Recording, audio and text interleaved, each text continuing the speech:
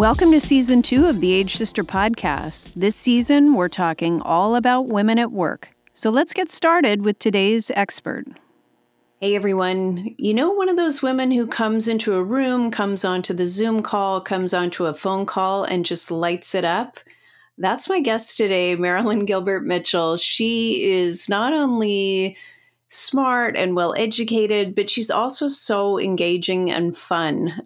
So, what you need to know about Marilyn is that she's a 23-year educator, and she really believes that all students can pursue education beyond high school. Marilyn has directly assisted more than 250 students in securing over 1,200 college acceptances and over $16.4 million in scholarships. So her life's mission is really around helping students win with college and supporting families through the college transition and others. Her motto is, with proper planning, college is more than possible. So welcome, Marilyn. Thank you. Well, I'm glad to be here. Thank you, Kate. Yeah, it's so great to have you here. I'm really excited to talk to you today. Of course, being a parent myself of one in university and one on the way to university, that is. So I just wanted to ask you about what brought you to doing this work that you're doing. It's so interesting. You don't hear this kind of role very often, so I'd love to hear all about it. How'd you get here? Well, I'll give you the brief version of it. So I am a second generation educator. I come from a family of educators. So in my household, college was not an if, it was a when. And so I didn't know much about college. My mother talked to the assistant principal at my high school and told me, you're going to this particular college, Tuskegee University, where my sister went and graduated and did well. And I just said, okay. So now we have students who are much more involved in where they want to go, and they're part of the decision, which is great. However, I found in working at a high school, and I live in Chicago, Illinois, I found that oftentimes students did not know of their options. And not just college, but all of the post-secondary options. We're talking about apprenticeships and internships and 2-year colleges, which we call community colleges, or 4-year colleges and universities. You know, they didn't get all of those options because they may have come from a family that we call first gen, so the first generation in their family to go to college. So that is part of the process. And so as I was working with my students, I was seeing that they weren't even thinking about college. It wasn't even something that was on their mind because it wasn't something they were exposed to. So many times I saw adults decide where students should go. You know, oh, your hair is always cute. You should go to cosmetology school. Oh, you're good with your hands. You could probably build things, and it's nothing wrong with seeing gifts that students have, but not to sway them because they're like a blank slate. They don't know. So I saw my role as exposing students to all of these different things and then them figuring out, oh, I like this, or I'm interested in this. And then we could move forward from there. So from working in a high school, seeing students not having options exposed to them or experienced for them, seeing disparities with other schools that have predominantly either white populations or affluent populations or financially wealthy populations who were getting much more opportunities, made me say, okay, my children are in this age range too. I need to learn more about this so I can be the door. I can be the bridge, and I can connect students between where they are now and wherever their dreams would take them to go. And so that's how I got into this field, just wanting to help my students, my own children and their friends, and making myself learn. I call it the game of college by meeting college representatives, going to college events at other schools. Don't tell them.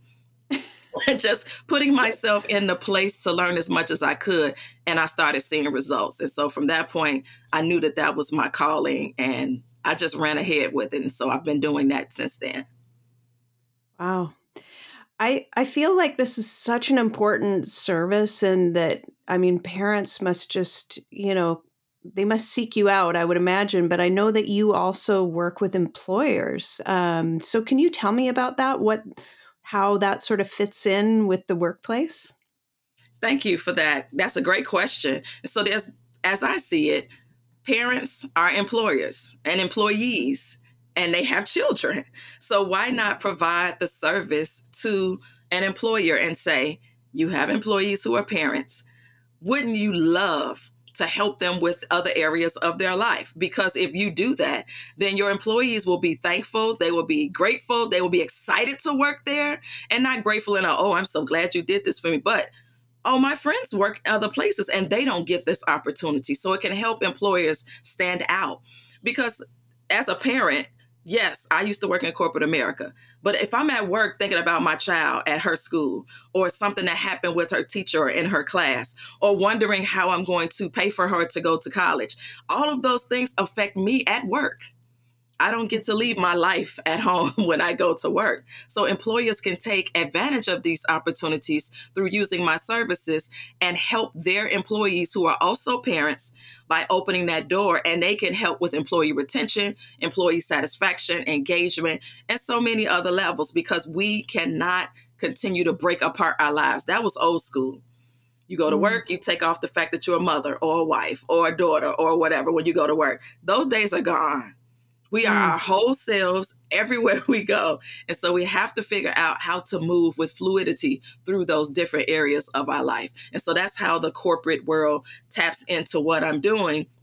And it provides the service because my goal is to reach more students and parents. So whether that's through your employer, whether that's personally, whether that's through your school or your school district, or even your community organization, as long as I reach students and their families, expose them to their college options, help them find a clear path to get there and to be successful, to graduate, not just to get in, but also to get out of college, then that is what my mission is. Oh, yeah, it's something that keeps a lot of us up at night, the whole getting our kids to university, the cost of university, all of it. And I'm really interested. There's a quote that you have about with proper planning, college is more than possible. I'd love to learn more about that because I think a lot of people, for a lot of us, the stress is the cost. Yes, yes. And typically that's what people come to me for. And in my opinion, that's one of the lesser things to be concerned about. Because in my career now, I'm in year 23 in education. I've seen students that had the A average or the higher scores and go to college and not be successful. I've seen students with lower grades and GPA and test scores go to college and be more successful. So it's not just about paying for college, although that is a significant part of it. Don't get me wrong. But the proper planning comes from not waiting until senior year. Definitely if your family is first generation, if you are underrepresented. As a Black woman, I know that many students of color are not exposed to some of those opportunities, which I mentioned earlier.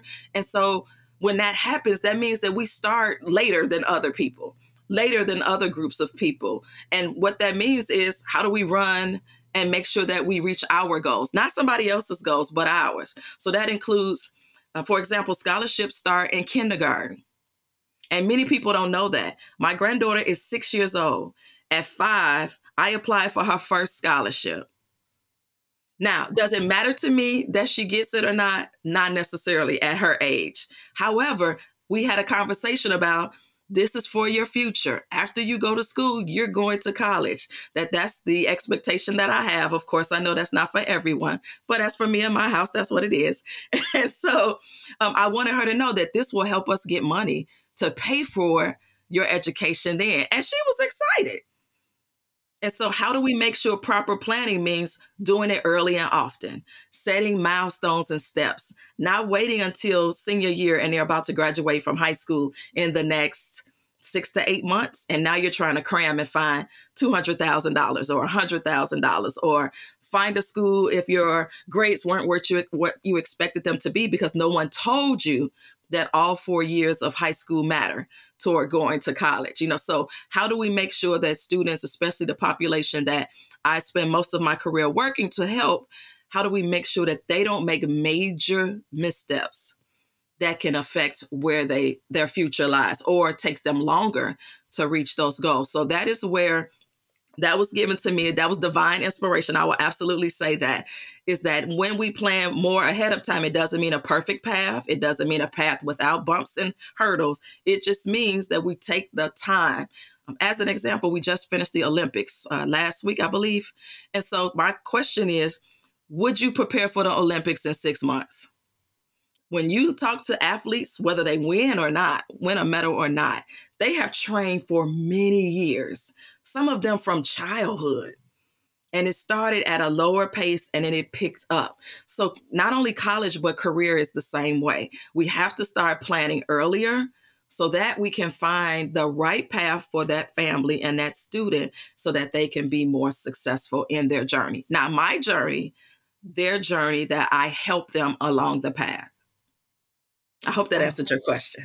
That is amazing. I guess my question is, when I think about that, is what about those people who are listening to this podcast and they think, uh-oh, my kid's in grade 10. Now what do I do? Do I still have a long enough runway? The answer is yes. I've actually worked with seniors. And so I don't spend the time of saying, you should have, why didn't you? We could have that one sentence conversation. Now, if we had started earlier, it would be a little easier. However, we're here now, let's go. Right? It's not to ignore the late runway, as you mentioned, but it's to say, are you willing to work harder? Are you willing to, let's get there? Are you willing to do what we need to do? Now let's look at our options. So yes, the options may have changed. For example, where I am from, you only need 3 years of science and 3 years of social science, or some people call it social studies. So if my student is applying to a college that requires 4 years of 4 years of math, 4 years of English, 4 years of social science, if they're a senior, it is impossible for them to go back and to fix that. So sometimes we have to change our options and say, because of this, now here are our revised options. But yes, it is absolutely doable. It also depends on the commitment of the student and the family, what the options are that are available at that time and what the end goal is. So not impossible. It just takes some adjusting. So come on and let's work together. So let's say I come and see you and we plan out all of this work together and you get my son into a college that he wants to go to. Tell me about, for me now, how do I manage that transition of him leaving? Now, that is where my recent passion lies with that, right? With the transition, because what I saw with working with students for all these years is that we did all this work with the student.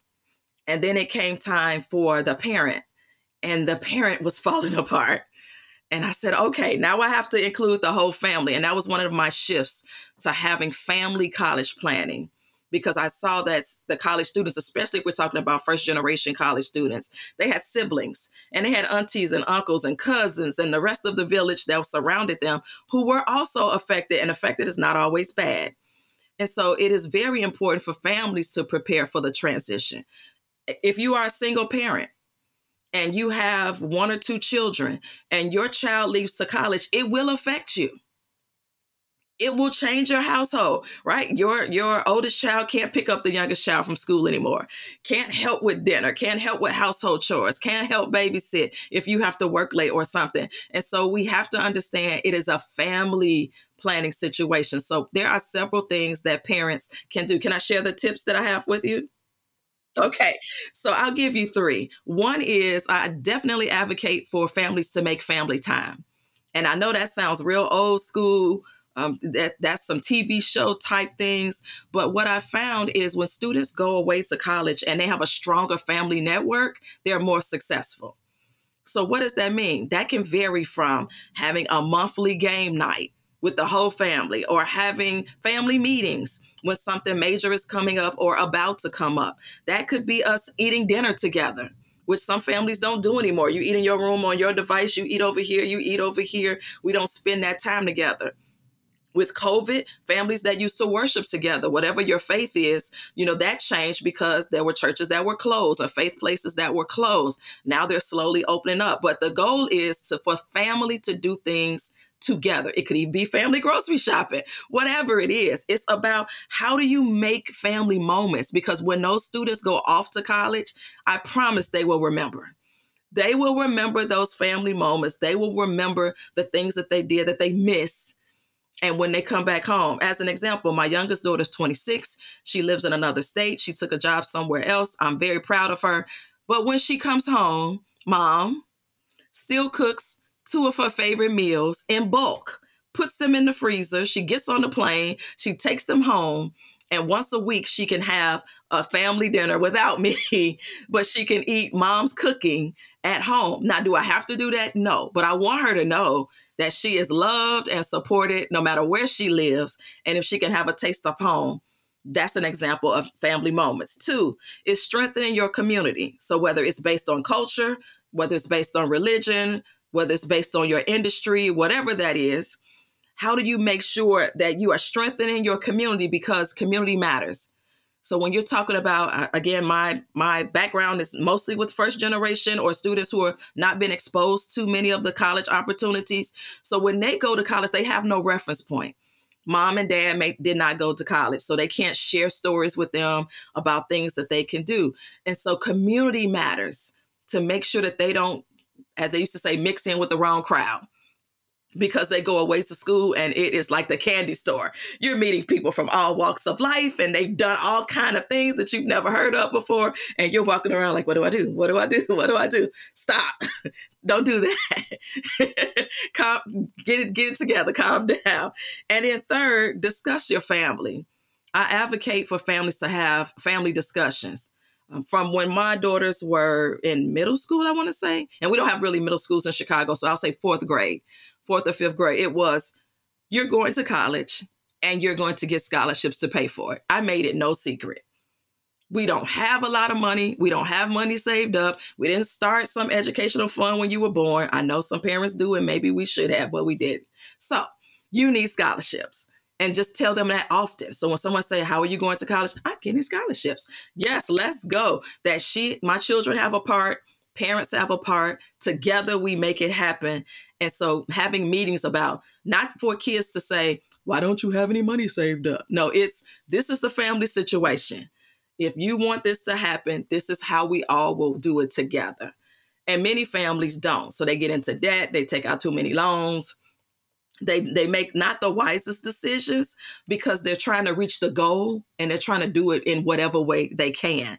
And that may not always be the long-term best strategy. So those would be my 3 things. 1, make memories with the family to make sure that the student is prepared to strengthen the community. And 3, have some real honest conversations about what the family situation is and what could happen.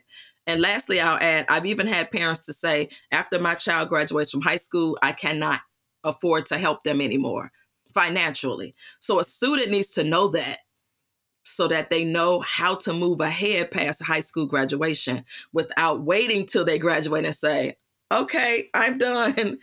Go off, little birdie, figure it out. And so those would be my tips for managing the transition, my top 3 tips for that. Those are so helpful. I'm definitely going to use all of them. I'm wondering, of course, because of my audience, if you can talk about how this impacts women specifically, because I get the sense, and I might be wrong, but it seems like the folks who are really working with their kids a lot to make college happen are women typically. Can you talk about that? I can. And so in doing that, I'll have to phrase my words carefully. So there are some misnomers out there about, particularly in the Black community, as an example, since that's part of the group that I'm part of and proud to be part of, is that there's a misnomer out there, for example, that there are a lot of single parent families, right? That dads are absent and they're not there. And so that may be perpetuated in media and other places. And while that is partially true, there are also families that sometimes don't know what to do, right? So if you think about a family with a husband and a wife, or a 2-parent household, that they have roles. If I play a sport, the coach has a role, the players have a role, the school has a role, and then within that team, we have an offensive coach and a defensive coach, right? So everybody has these different roles. Often in families, there are roles as well. So while the mother may be the person that I see the most, it doesn't mean that the father is absent or that the father is not participating. It could be that is the mother's designated role to handle some of those things. And so what I often see is for women, if they're not sure what to do, women, we often tend to be over analytical, and I'm generalizing it, so just bear with me, is that we can be over analytical. So if we don't know what to do, what do? We find out, we research, we talk to other moms, we go online, we go over here, we go over there, we do all of this research before we can make a decision. And depending on when we start college planning, that could be time that we don't have. So how do we find someone that we can somewhat trust with our child's future, and then we can still be part of the process, which is one of the reasons I don't work with students without the parent. And I even invite family members. So if you have grandma, auntie, cousins, whatever your culture says is your network, your nucleus, let's work together. So with women specifically, it becomes, and not necessarily a juggling act, I want to say more like a seesaw. So this idea of balance, I don't believe is very honest, right? It's hard to balance. There are times in my life that my life was like this. It was about my career, and my children got the short end of the stick when I was a new educator. Then it flips. So now I've been in education so long, my family is more important. And yes, I love my career, but I'm not sacrificing my family to do it. So there are many times in our life we just keep doing this, and we just keep moving and balancing things. And so with women, part of it is, figuring out at that moment what is most important to me.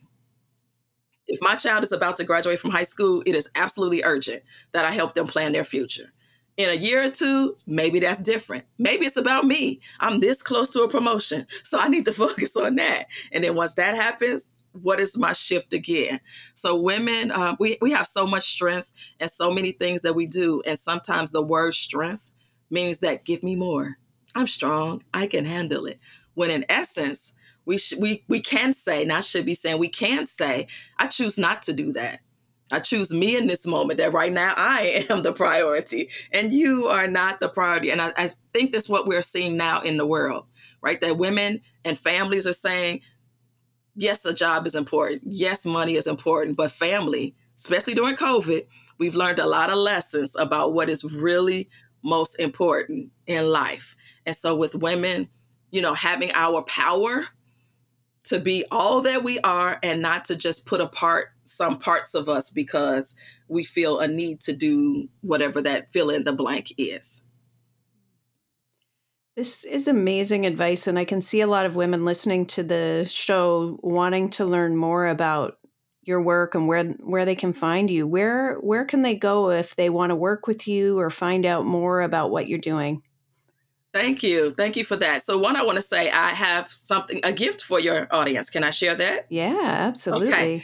And so if you are listening to this and you tell me that you are part of the Age Sister family or that you heard this podcast, and give me one thing that you took away from today, that I will give you or gift you a complimentary conversation so that you can walk away. And this is not just a let's talk for 2 minutes and then just you give me information, we talk together. And when you get off the call with me, a 20-minute call, you will walk away with at least 2 things that you can do as soon as we get off of our call, whether that's a video call or a telephone call. And so I want to gift that to your audience because, again, my personal mission is to reach as many students, parents, and families as I can to fulfill my assignment. And so that's what I want to do. So to reach me, I am on social media platforms, the @MGM College SVCS, which is services abbreviated. So MGM College Services.